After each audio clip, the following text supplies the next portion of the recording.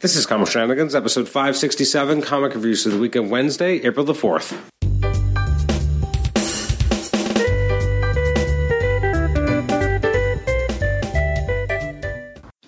Welcome to the Comic Shenanigans podcast. I'm your host, Adam Chapman. This is episode 567, where we take a look at some of the books that came out on the week of Wednesday, April the 4th.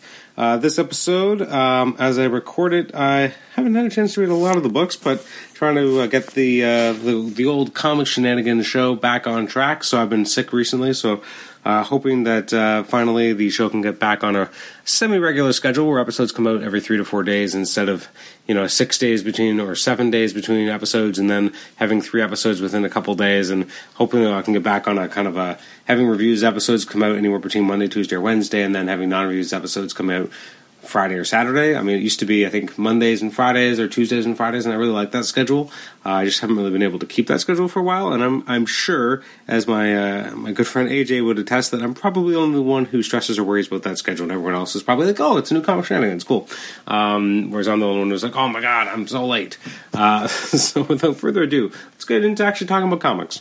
April 4th, some of the releases that I have not yet had a chance to read include Astonishing X-Men, Avengers Shards of Infinity, Batman Sins of the Father, Batman White Knight, Black Bolt, Cyborg, Deathstroke, which I've heard amazing things about, Green Lanterns, Justice League, New Mutants, Dead Souls, Nightwing, Rise of the Black Panther, Rogue and Gambit, Runaways, Star Wars, Suicide Squad, Hell to Pay, Spider-Man, Superman, Punisher, Venom, Venomized, X-Men Gold. That is a lot of books. What the heck did I read?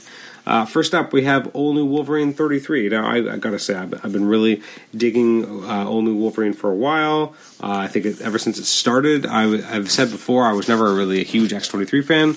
Nothing personal, I don't know, the character had never really worked for me. And then, ever since Tom Taylor's been writing the character, I've just loved the book.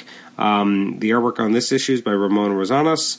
And this was kind of cool because this was a different type of story. This was Old Woman Laura Part 1, obviously a bit of a spin on Old Man Logan, and now we get Laura's version of it. But it's I like that it's very different, where it's a very different future. So in Madripoor, we have a very different Wolverine, who's in fact Gabby. Which is cool, and then we get to see that the actual queen of Madripoor is actually Laura, and that's kind of what's happened to her in this future, which I thought was really cool. And they have an interesting interaction, and there's kind of a mission that's left, and I like that the president of the United States is none other than Kamala Khan, formerly known as Miss Marvel, which was pretty cool. And we get this kind of sense of this future conflict, this Doom World War. And how, Laura's kind of big thing is that she wants to kill Doom. Maria Hill looking very old and very haggard and almost Cable-ish in terms of, like, is there an eye that's glowing or what's supposed to be happening there? Or, anyways, she's still around, and the idea that, they're going to kind of do this team up and they're going to go and try and kill Doom was really cool. And, and then Gabby may have done something, and I'm really kind of digging what this issue was. It was interesting to kind of look at a future where, especially, it's kind of a flipping the script on what we expect from an Old Man blank story, because we've only really had Old Man Wolverine in this particular kind of way, or Old Man Hawkeye now. But the idea is that it's a dystopian kind of future where the heroes lost and the villains won. And I like that Laura's reality that we get to see here is very different. It's kind of the opposite. And I like that Kamala Khan got to be the president in the future. Pretty cool. So I give it a solid 8. Next up is Amazing Spider-Man 798, otherwise known as Go Down Swinging Part 2, with a beautiful cover by Alex Ross. I'm not always a fan of Alex Ross's covers these days, but it's a really good one. It's written by Dan Slott, artwork by Stuart Immonen, and for the most part, this was very entertaining, although at times it did feel like it had shades of things I've seen before. I like that, everyone's kind of worried about what's going on, and they can kind of feel something, and something might be coming their way. And Peter was like, I'm calm down, everything's fine, because I have spider sense that would tell me if anything is actually happening, although he doesn't actually say that part. And then, boom, we have the Green Goblin show up. It definitely had shades of reminding me of Spider-Man 75 or Revelations Part 4 at the end of the Clone Saga. I love that J. Jonah Jameson is really punishing himself, for what he's done by, giving up Spider-Man's identity to the Green Goblin. He's really kind of taking it very personally. I like the threatening, like I did something to your boy Phil as he talks, as Green Goblin talks to Ben Urich. I like when Spider-Man finally shows up to be heroic. I like that Anti-Venom is able to find Jameson. I'm interested to see where that goes. Liz Allen, the person watching over the children, is finally show their true colors and takes them out with like darts, and which was kind of crazy that this character just does that. Really amps up the the threat level, and I'm excited to see where this goes. Is it all like how much of it is what we think it could be, and how much of it might be something else? Spider-Man and the Green Goblin's battle is relatively short-lived, and then Spider-Man kind of does a Hail Mary to survive a giant blast, and then we have this kind of interesting death scene where Norman kind of quote-unquote dies, but he doesn't because he's got the Carter symbiote. And I'm not a huge fan of the weird tail design, but otherwise it's kind of a cool, creepy image, and I kind of like how instantly they start fighting again, and Spider-Man realizes this is a lot worse than he expects it to be. We have these weird new bombs. He gets knocked into like a building, and he's very much realizing that he's really out of his element, because not only is he up against his most fearsome foe, who's now been augmented insanely with the Carnage symbiote, and so the Carnage symbiote kind of says, like, if you stop being Spider-Man and you just go away, I'll let you live as Peter, and that's it. And the Spider-Man kind of waves the flag or the costume and that's it. And then Peter thinking, I'm going to take you down because you underestimated me. You only focused on the spider, not the man, and the man is the one who's going to take you down, which is cool.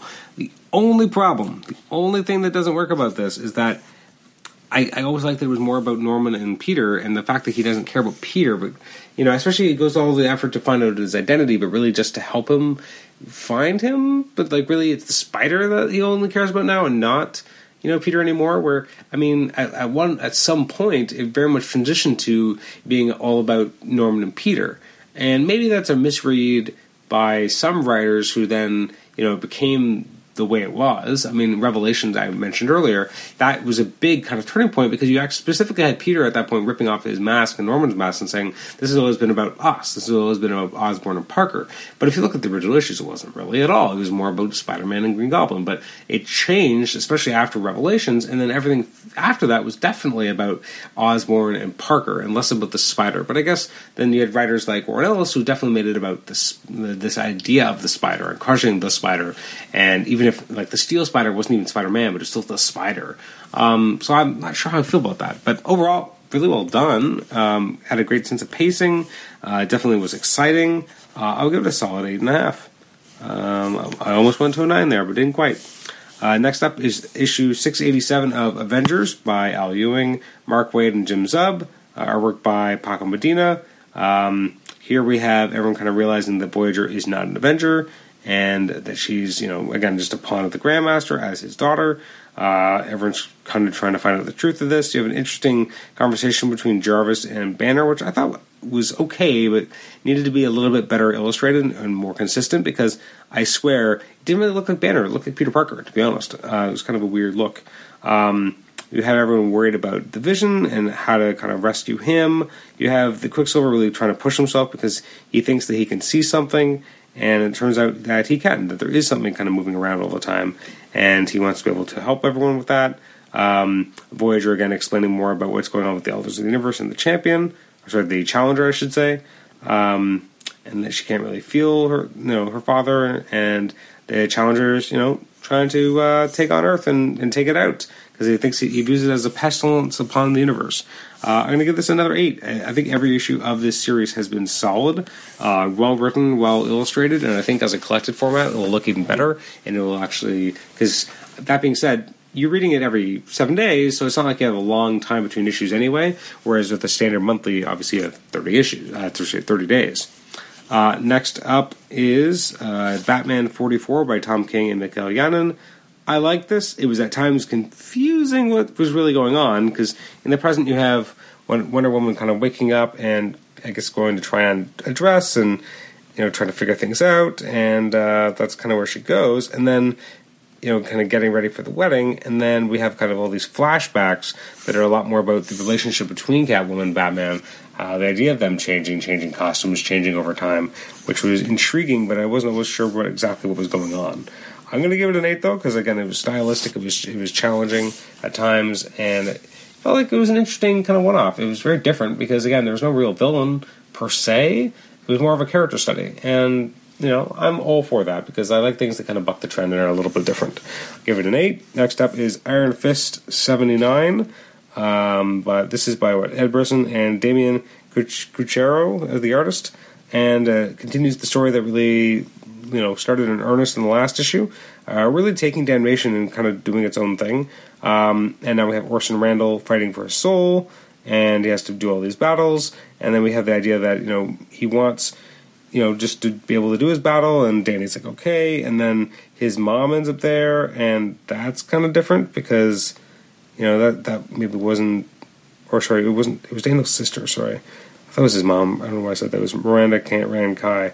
And that's his sister. So it's very interesting to kind of see them playing things so that, you expect, Orson needs to win and, what's going to happen there. And then Mephisto has kind of his own game in play, and now he's promising Miranda her own kind of life back if she's able to take on Orson. So it's really interesting. The art is not the strongest, but it's still a very enjoyable book. I'm going to give it a 7.5. It was a good issue for all the books. A good week for all the books I read, really. And then we have Marvel 2-in-1, issue number 5, Fate of the Four. This is written by Chip Zdarsky, art by Valerio Schiti. I enjoyed this a lot. It was, a fun little alternate universe story dealing with, this other world and, how to deal with guilt and. I thought it was pretty interesting, just kind of seeing how the characters are dealing with their guilt in this different version. Some people might be like, "Oh, Reed would never be like that," but at the end of the day, this is an alternate reality for a reason. We get to do things or see things that we wouldn't normally see in the regular universe. So I like that we're kind of trying something different in terms of how the characters are written. But overall, very enjoyable. I'm a little sad because I'm like, is this book still going to exist when Fantastic Four launches by Dan Slott, or is something else going to happen? And that is the only thing that kind of gives me pause, because I'm really enjoying this book, and I'm enjoying what Chip Zdarsky's doing, and as excited as I am to see what Dan Slott does with the Fantastic Four, I'll be sad if it means we have to give this up, as I'm enjoying it. And then that is it for this week. That was another solid 8. Looking forward, next week, April 11th, some of these selected releases coming out as per previewsworld.com. I'll get to those in just a second as I wait for my webpage to load suddenly. You can always email me at the podcast at comicshenanigans@gmail.com. Like the show on Facebook, rate and review us on iTunes, subscribe to us on iTunes, also listen to us on Stitcher. We have some great stuff coming out over the next couple of months. We've got a conversation with Jim Kruger. We obviously have a lot of movie review episodes, as we have Avengers Infinity War coming out soon, as well as Deadpool 2, Solo. In the summer we have Ant-Man and the Wasp coming out, so some great stuff is going to be coming down the line. Chris Sotomayor is going to be doing an episode sometime soon. We're also going to have probably Crisscross. There's a few others as well that are kind of coming down the line soon. So once again, talking about April 11th releases, some of the highlights include, let's see here, Tomb Raider Survivor's Crusade 404. From DC, we've got Action Comics 80 Years of Superman hardcover, Backroll and the Birds of Prey 21, Detective Comics 978, the DC Universe by Brian K. Vaughan trade paperback, new issue of The Flash, Hal Jordan and the Green Lantern Corps. We got Hawkman by Jeff Johns trade paperback volume 2. We've got Justice League of America 28, and new issues of Mad Magazine. That's Mad Magazine number 1. New Superman and the Justice League of China, Red Hood and the Outlaws, Sideways, Suicide Squad, Scooby Apocalypse, Supergirl. I've got Superman Exile and Other Stories Omnibus hardcover, which I know a lot of people in the Marvel Masterworks forum are super excited about. Superman trade paperback volume 5, Hopes and Fears, as part of Rebirth. We got the Wonder Woman by George Perez trade paperback volume 3. Over at IDW, we've got Back to the Future Time Train number 4, DuckTales number 8, DuckTales Mysteries and Mallory's trade paperback for just $10. We've got Goosebumps, Download and Die. We've got Rom and the Micronauts, Sonic the Hedgehog at number 2, because it's weekly this year. weekly this month. I bought issue 1 for my son. He doesn't actually really read it because he's 4.5, but he knows Sonic because I've seen me play Sonic Forces, so he at least knows who the character is, and so he's excited about that. We've got, Star Trek New Visions, Enemy of My Enemy. That's $8. We've got TMNT Ongoing number 81. We have Underwear, trade paperback, and the X-Files Conspiracy Theory game. Over at Image, we've got Dead Hand, Crude, Dry County, Eternal Empire, Gideon Falls number 2. We've got Rose, Sleepless, and I guess Versus. Over at Marvel, we've got America Trade Paperback Volume 2, Fast and Furtona. We've got Avengers 688 as we get closer to the end of the current storyline. I don't think it's the ending, though. Avengers Epic Collection, Avengers Defenders War, Ben Reilly's Scarlet Spider is coming out with a new issue. Cable Trade Paperback Volume 2, Newer Mutants. We've got the big 700th issue of Captain America for $6. We've got Despicable Deadpool 298, which, again, I'm loving that book. We've got new issue of Champions. I believe that's where Jim Zub starts his run. We've got Domino number 1, Exiles number 1. We've got new issue of Falcon. We've got Jean Grey Trade Paperback Volume 2, Final Fight. Old Man Logan number 38. We got Peter Parker, The Spectacular Spider-Man Trade Paperback Volume 2, Most Wanted by Chip Zdarsky.